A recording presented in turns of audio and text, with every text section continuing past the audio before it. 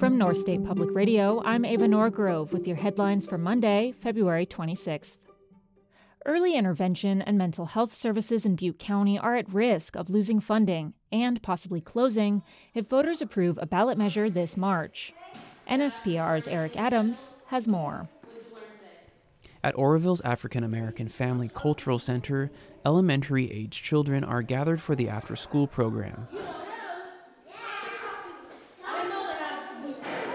The center hosts free programs like this and several more, all of which could be cut if voters approve Prop 1. It's one of the most stressful things I think I've come across in a while. That's Executive Director Tiffany McMillan. It feels like the carpet's just getting ripped out from underneath our feet. Butte County's Behavioral Health Department uses state money to fund this program and others, like free anger management classes and tax filing assistance. The money we do get, it actually affects real people that we're actually trying to change their lives and tell them it's okay to ask for help. It's okay. You can trust us. In Chico, the Iverson Wellness and Recovery Center faces a similar fate. It offers peer support and services to people recovering from substance use or other mental health challenges. Program Director Brianne Arbogast. I've heard comments like, "This place has saved my life," more times than I can count. And I think that speaks so highly to the value that we offer the community. But Butte County behavioral health leaders say an unintended consequence of Prop 1 could be losing programs that would keep more people from needing Prop 1 funded housing. In Chico, I'm Eric Adams. California State University student assistants are unionizing.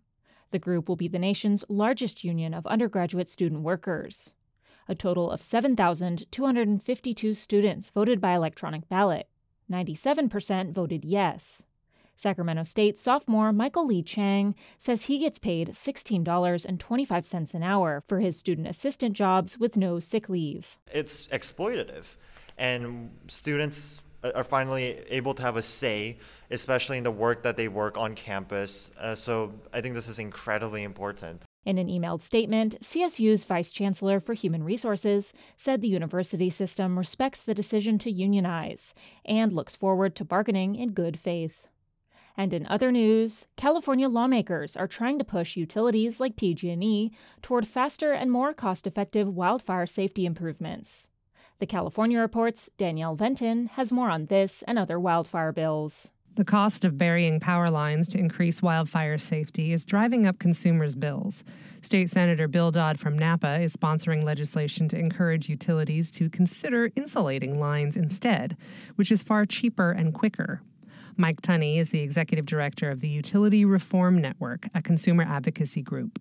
We think Senator Dodd's bill is right on target. We need to find the least cost solutions when it comes to wildfire safety, and that insulating overhead power lines is so much cheaper and so much faster and just as safe as burying them underground. Other proposed bills encourage better mitigation planning, roadside clearing, and studying health harms from smoke. That was the California Report's Danielle Venton.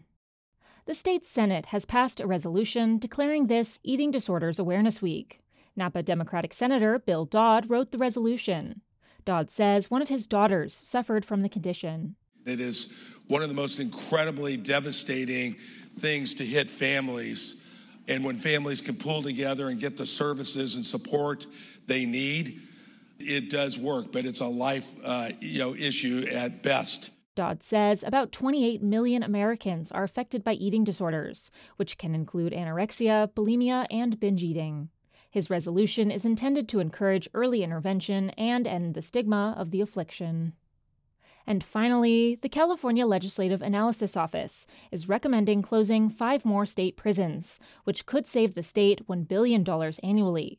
That's on top of 2 prisons in Susanville and Tracy that have already closed, with 2 more set to close by March 25th. The LAO is anticipating a 15,000 prison bed surplus over the next year, with that figure expected to rise to 19,000 by 2028. The recommendation comes as California faces a potential $73 billion budget deficit. And those are your headlines for Monday, February 26th. Our theme song is Burrow and courtesy of Blue Dot Sessions.